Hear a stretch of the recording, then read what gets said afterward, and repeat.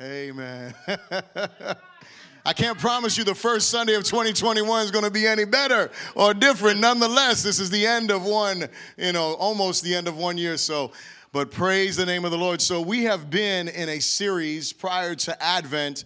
We were in the book of Philippians, and so it's the Indivisible series. And today we are going to finish up the book of Philippians and chapter 4. But I asked a special friend of mine. He's a good friend of mine, a brother, a mentor. I posted on Facebook. He is one of my favorite Bible teachers and communicators of God's Word. And so if you haven't ever heard Pastor Dan Holland communicate God's Word, you're in for a treat today. I ask you to put your hands together for Pastor Dan as he comes.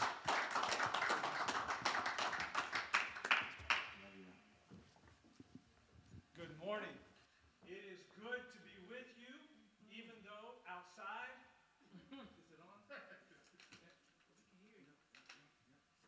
on? Testing? Test. You got.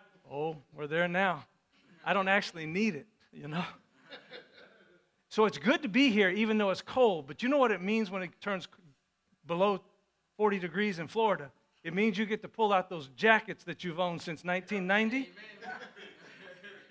And for the ladies, it means you get to wear boots. That's what I get. Ooh, I get to wear boots. It's below 60 degrees. So it's great to be here on the last day of 2020. Thank you, Bishop Jason, longtime friend, for the invitation to share from God's Word. We're going to wrap up this teaching from Paul's letter to the church in Philippi. Now, if you know anything about the letter, you know that Paul is writing to say thank you for a financial gift that they had sent to him, but he's also writing to correct some things in the body of believers there in Philippi that were working against them and their unity. And so we're going to finish out chapter 4 all the way from verse 10 to verse 23. Y'all ready for this? All right, let's just get right into it. I rejoice greatly in the Lord that at last you renewed your concern for me. Indeed, you were concerned, but you had no opportunity to show it. Now, I'm not saying this because I am in need, for I have learned to be content whatever the circumstances. You might want to underline that. You might want to highlight that.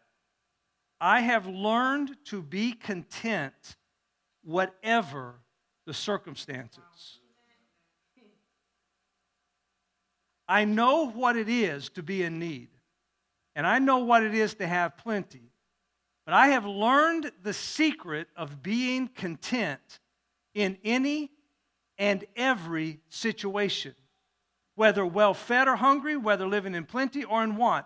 I can do all of this through him who gives me strength. And yet it was good of you to share in my troubles. Moreover, as you Philippians know, in the early days of your acquaintance with the gospel, when I set out for Macedonia, not one church shared with me in the matter of giving and receiving, except you only. For even when I was in Thessalonica, you sent me aid more than once when I was in need. Not that I desire your gifts. What I desire is that more be credited to your account. That's really important. I'm not even preaching on that, Bishop, today, but it's important for us to remember it's not about giving. It's when we give and we give to God, he says, it is credited to your account. Verse 18, I have received full payment and have more than enough. I am amply supplied now that I have received from Epaphroditus the gifts that you sent. They are a fragrant offering, an acceptable sacrifice pleasing to God. And my God will meet all your needs according to the riches of his glory in Christ Jesus. To our God and Father be glory forever and ever. Amen. And then he says, greet all God's people in Christ Jesus. The brothers and sisters who are with me send greetings. All God's people here send you greetings, especially those who belong to Caesar's household. The grace of the Lord Jesus Christ be with your spirit. And the church said, amen. You may be seated. Let me pray. Father in heaven, I want to ask that today you would bless each one of us on this last Sunday of 2020. I pray, Father, that we would be able to reset our focus, getting ready for the days that are ahead. And that is my prayer, that you would use this teaching today and the truth that comes from Scripture for your purpose, so that you might be glorified. In the name of Jesus Christ, I pray, and together we say, amen. Well, I'll just say what a year it's been. Would you agree with that? If ever we need to talk about contentment, it's right now. In March of this year, my wife, Beth, my daughter, Ashley, and I went to India, and I preached there and I was getting my eyes on work of church planting throughout mid-India. It's a third world country, as you know. We was able to preach to literally thousands of people who sit and wait, and they just want to take in the Word of God. And then all of a sudden, this pandemic began to sweep across the country. We didn't know if we were going to get out of India, but when we landed back here, I was not even over my jet lag. Within 1 week, the whole world just shut down. At least that's what it felt for me. It's almost like somebody tripped and hit the cosmic pause button. Do you know what I mean? Where everything just kind of stopped.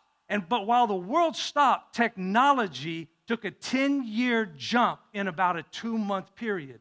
And there was no more of us asking, well, can we do business this way or that? You had to do business in a new way. There's no more, well, can we do church in a new way? Can God somehow use us in this new world that we were sensing? And the question was not a conversation. We didn't choose this. It just happened. Everything that had been predictable seemed like it had disappeared. Did you get that? Did you feel that? Routine for everybody was changed. Now, nobody asked for it to change. It just did. Life as we knew it had been scattered. More specifically, the church was scattered due to circumstances that were outside of our control. And not just the church in America, but the church worldwide. And suddenly our routines became unexpectedly halted. We hit a fast stop. Whatever your routine was changed. And what was predictable was just gone. And as I watched with interest how our confidence took a direct hit because we didn't know how to behave. Now, I believe that much of our confidence is based on predictability. I don't want to go into the teaching on this, but we are confident when we are able to predict what's next. We're confident in relationships. We're confident in our workplaces. We're confident in certain arenas. But suddenly, it's literally like nothing was predictable. And that's exactly why we need to know the secret of being content. Paul wrote this, I have learned the secret of being content. I can do everything through him who gives me strength. You know, something is just a secret whenever you don't know it. When you don't understand something, it's a secret. You know that you can have a cell phone in your car driving down the road and talk, but not know the secret of how that works, right? Now, my kids would tell me, my adult children would tell me, Dad, you don't even understand the secret of how the apps work. Which, fair enough. But sometimes it's not that you can't know something, it's that you just don't yet know it.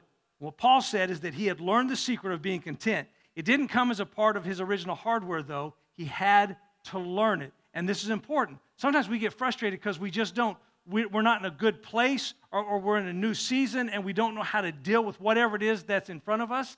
It's not that you can't know it. It's just that you don't yet know it. That's why he ends this letter by giving them the gift of revealing to them how to be contented all the time. He knew that contentment affected how everybody receives a gift and also how a person gives. And Paul said that the secret to this contentment is this. Contentment is found in a relationship with Jesus because Jesus Christ is predictable. And that is why our confidence can be in the Lord. And that's why sometimes we feel out of kilter whenever things change because we realize our confidence may have been in the wrong place. If you know Jesus, Paul says, you can choose to be content because you have what you need. But here's the thing. In order to understand the secret of contentment, we have to be taught the secret. How are we taught? Listen to what I'm about to tell you. We are taught the secret of contentment through trial and suffering. Or another way of saying it, through living through 2020.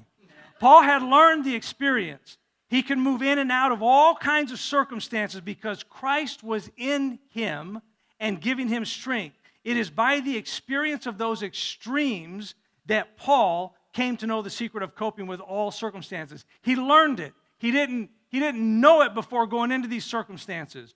Through those extremes, Paul was initiated into that secret. The secret, though, was not so much that finding out that he was self-sufficient, it was that he could be soul-sufficient. Paul could move successfully in and out of all kinds of circumstances because Christ was in him and giving him strength. He said, I can do all things through Christ who gives me strength. And he writes, I know what I'm talking about. He said, I know what it's like to be in need. The word that's used there is the word humbled. It's the same word in chapter 2 that describes Jesus Christ, who humbled himself and became man. To be in need he said, I know what I'm talking about. I know what it's like to be hungry. I know what it's like to be thirsty.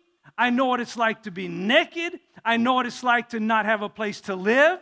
I know what it's like to be persecuted. I know what it's like to be in need. That's what Paul was saying. I've learned the secret. And I'm telling you as someone who knows. One of the advantages of getting older, Bishop, is that we're able to look back over life and realize now we know some things. When you were young, you knew some stuff. When you were 20, you were smarter than the world. But when you get older, you truly know some stuff. Can I get an amen on that? And that's when you say, wait a minute. I can know the secret of being content.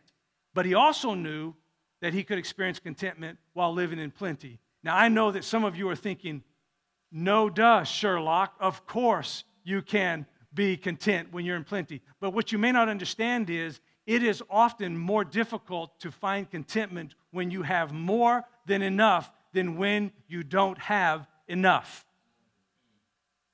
If you try to carry an empty glass of water, you can do it without spilling. But if that glass of water is full to the brim, you have to walk extra carefully, not because you lack, it's because you have an abundance. And Paul said, I know what I'm talking about. I have learned the secret of being content when I had nothing and when I had more than I needed to see me through the day. I have learned the secret of being content in any and all circumstances. I think what Paul was doing is giving us an illustration of Philippians 2, chapter 12, verse 12 and chapter 2, verse 12 and 13, where he says, work out your salvation with fear and trembling, for it is God who works in you. I think that Paul was working out his own salvation here, while at the same time, God was at work in him. And because he learned spiritual contentment, he came to a place where he had life contentment. Spiritual contentment leads to life contentment. Not just in the year 2020. It's every year. Sometimes we give our very best, y'all know this, sometimes we give our very best doing what we believe God's called us to do, and we may not get the outcomes that we think our effort warrants. Sometimes obedience, I'm going to say this, sometimes obedience feels like a colossal waste of time. Don't misunderstand me. I'm a big proponent of using our gift and our gifts in a way that bring tangible results. My two-word vision for my life is expanding territory. I want to expand the kingdom of God however God can use me. I want to expand the kingdom of God. I help people expand their businesses and their companies, but I want their influence to be expanded. not to get for themselves and not for the church to get for themselves, but for that God may be glorified in the end. So I'm a big proponent of getting results, whether or not something is effective. I am. But we really need to remember that God is working out His plan, not our plan. And we get to be a part of it. Paul had given his absolute best to the Lord, and still he went through the times where he was in need, and sometimes abundance. Sometimes Paul was well fed, he said, and sometimes he was in what he calls want. Sometimes he experienced an overflow in his life, and sometimes he didn't have the basic necessities, but he was content because he knew it fit right into God's strategy. This is really important. And so wherever God had him, he decided, I'm going to give my very best, and I'm going to leave the outcomes to God. Now, I don't know what this year was like for you. For some people, it was awful. But for other people, it was a great year. Don't get stuck in a time warp, y'all. Keep perspective. Focus on what you can control. I'm going to give you a gem right here. Focus on what you can control and stop trying to control what you cannot control, never could control, always thought you could, and thought you were until it changed.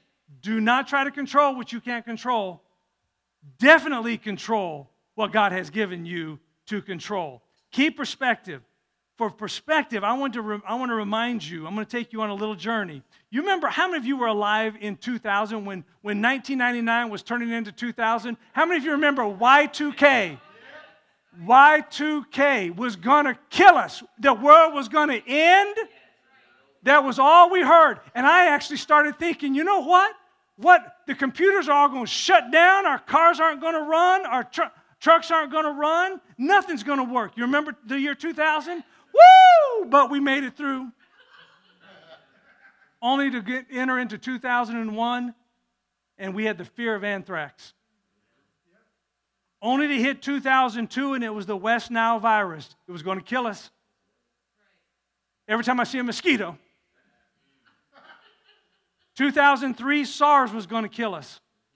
2005, the bird flu was going to kill us. In 2006, E. coli was going to kill us. I know some of y'all getting worn out right now. In 2008, there was the financial collapse. In 2009, it was the swine flu. In 2013, there was the threat of North Korea. In 2015, there was the threat of ISIS. That's all you heard about. In 2016, it was the Zika virus. In 2020, it was the coronavirus. You see, whatever the year, whatever the month,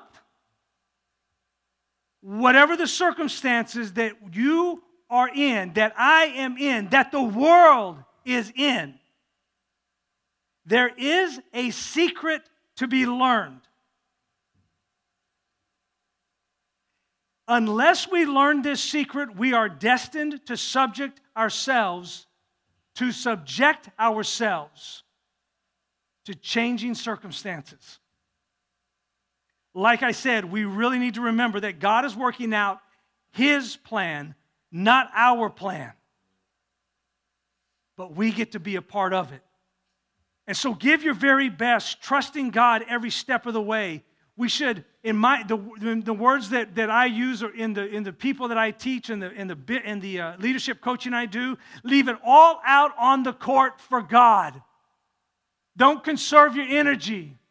It's fourth quarter, 30 seconds. You leave it all out on the court and leave the results to God, even when we may not experience immediate, tangible results.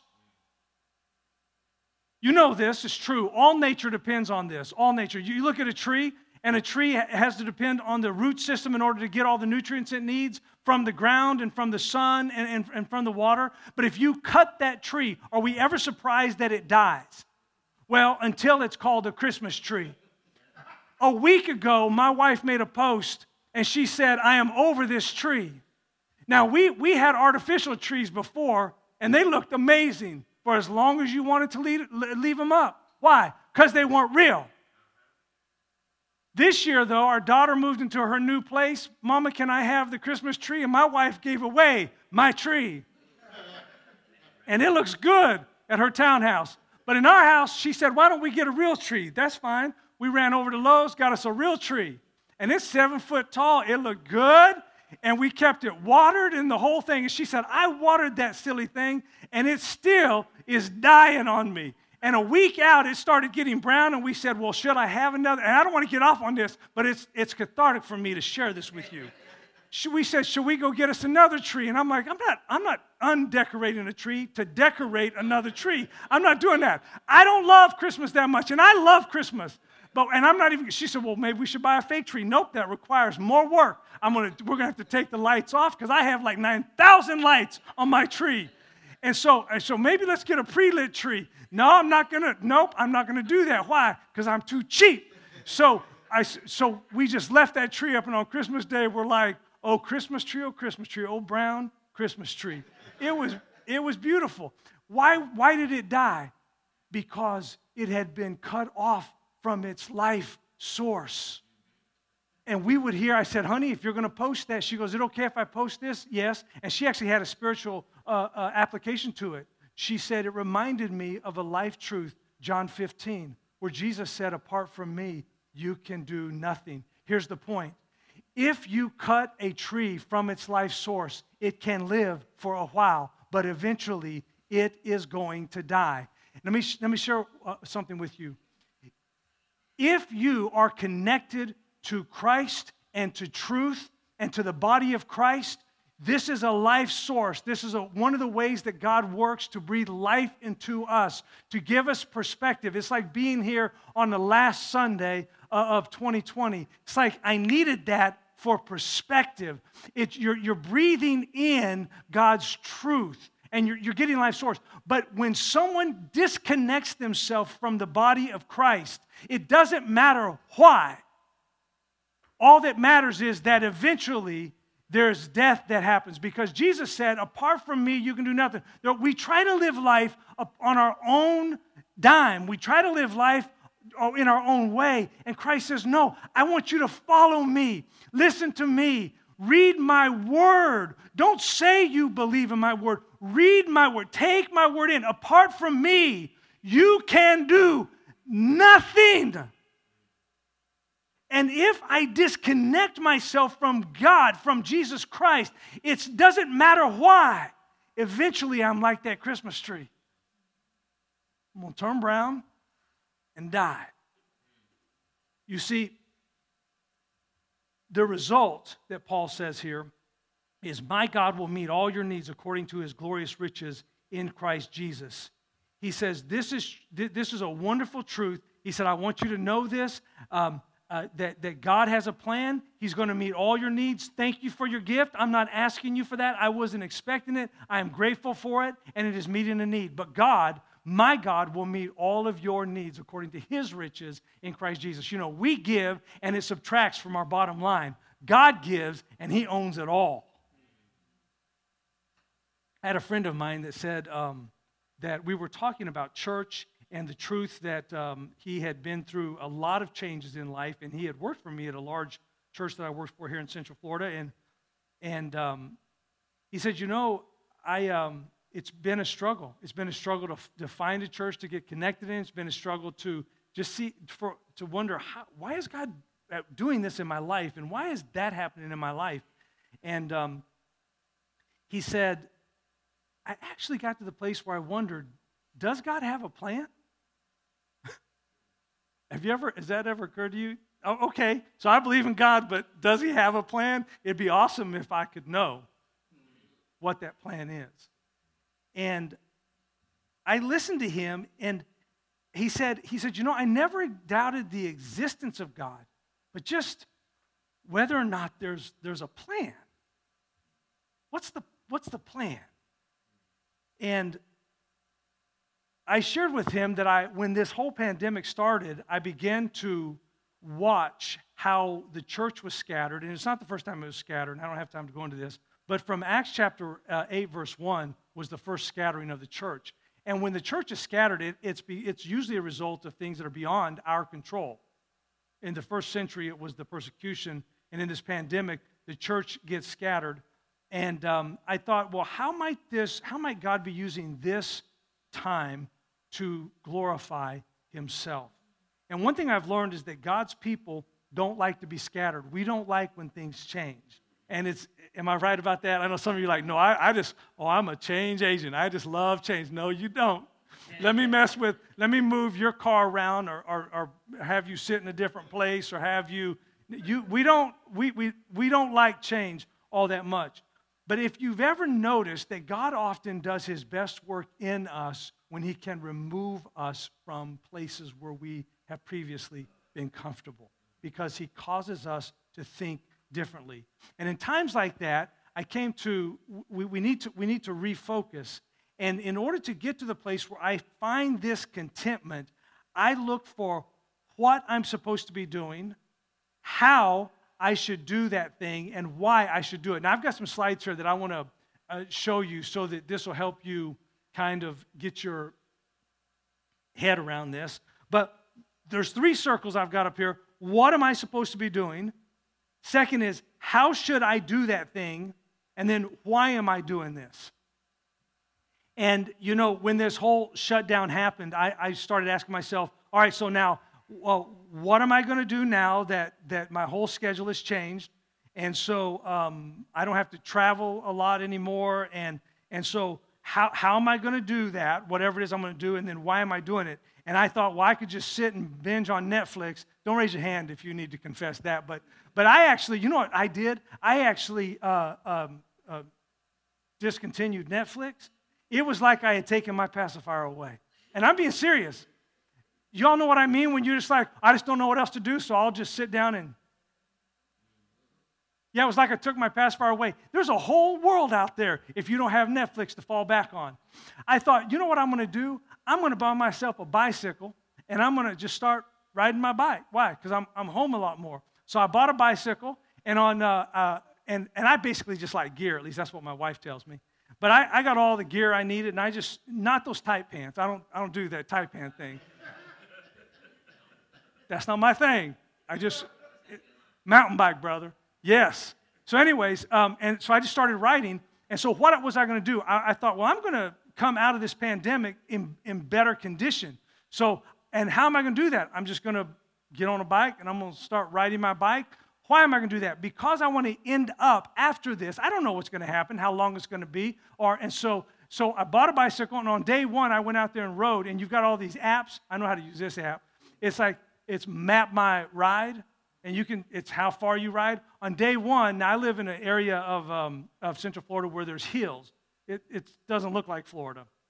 And so I went riding through this on these hills, and I get back about, 40 minutes later. I'm out of gas, and I'd gone not even 2 miles.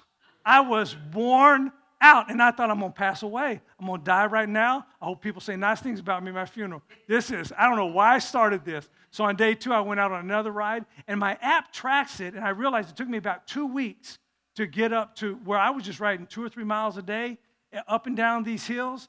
Eventually, though, week 3, week 4, week 5, I would go out riding, and now I can go out riding. I'll ride 16, 17, 18 miles. And somebody goes, oh, well, I'm really impressed by that. Oh, don't be impressed by that. But my point is this. I decided, what am I going to do? Well, I want to come out of this pandemic in better condition. How am I going to do that? I'm just going to buy a bike and start riding. Why? Because I have a choice. God's given me the ability to choose how I'm going to live, so that's what I'm going to choose. Well, the same is true for these when it comes to our life overall, when it comes to following Jesus Christ. You realize that there are 3 huge biblical principles that these 3 circles are going to represent. The first one is three key biblical concepts. The first circle represents the Great Commission. So what are we supposed to be doing as a church? It's the Great Commission. And the Great Commission is Matthew chapter 28, verse 18 through 20. He says, all authority in heaven and on earth has been given to me. Therefore, go and make disciples of all nations, baptizing them in the name of the Father and the Son and the Holy Spirit, and teaching them to obey everything I've commanded you. And surely I'm going to be with you always to the very end of the age. So what are we supposed to be doing? That's the Great Commission. If I'm not on mission, I'm off mission. If I'm on my own mission, I'm not co-missioning with him. Okay? So what am I doing? That in all of my life, I don't care where I live in my neighborhood, I am on mission because I have my neighbors around me that I need to care about. I don't need to like them. I need to love them. It makes sense? Okay? So you're on mission. That's the Great Commission. Now, how are we supposed to be doing that? That is the Great Commandments. The Great Commandment is, I think it's so cool because Jesus made this very simple. And I know you're familiar with this, but it's simple to understand. It's just hard to do. But the Scripture tells us about the religious leaders who were trying to corner Jesus. And Jesus came to them in Matthew chapter 22, verse 37, when they said, hey, what's the greatest commandment in the law? And Jesus said, love the Lord your God with all your heart, with all your soul, with all your mind. And the first is like the second, is the greatest commandment, and the second is like it, love your neighbor as yourself. For all the law, capital L, and prophets hang on these two commands. In other words, if you keep these first two commandments, you will never violate another commandment of God. To love God with all of your heart, soul, mind, and strength, and then to love your neighbor as yourself. So if you say, well, what am I supposed to be doing? I would say it's the Great Commission. Well, how am I supposed to be doing that? I would say it's the Great Commandment. And you say, well, why are we doing this? I call this the Great Connection. And I take this from John chapter 15. In John chapter 15, and I made reference to it a minute ago, Jesus said, I am the vine, you are the branches. If you abide in me, you will bear much fruit. But apart from me, you can do how much, church? Nothing. You can live a good life. You can even be impressive. You can even work at a church. You can do, but you cannot. He said, apart from me, you can do nothing. Why? Why are we doing all this? John chapter 15 and verse 8, I believe, is the key. It says, this is to my Father's glory that you bear much fruit, showing yourselves to be my disciples. I believe that ultimately our motivation, the why, is to glorify God. Period. Did you all agree? It's to glorify God. So what are we doing? It's the Great Commission. How are we going to do that? It's the Great Commandment. Why? It is that great connection. And so whenever you look at these places where you have three circles that come together, let's hit the next one. The next one after that, you see where the three circles come together. You see right in the center. When you look at a Venn diagram like this, if you have three or more circles, at the very place where it connects, the dead center, it is called the radical center. The radical center is the place where, as I am leaning forward into the future, I want to spend the rest of my life at the radical center of God's will, saying, let me be on mission, let me love you and love my neighbor, and let me stay connected to you, that you might receive all the glory. Right at the dead center is the radical center. That's the technical term for it. The next slide. I also refer to this as the ecclesia. This is where the called out live. I hope that this stirs your soul to say, yes, I am a follower of Jesus Christ. I want to live at the dead center of God's will. I want to live at that radical center. This is where I want to spend the rest of my life.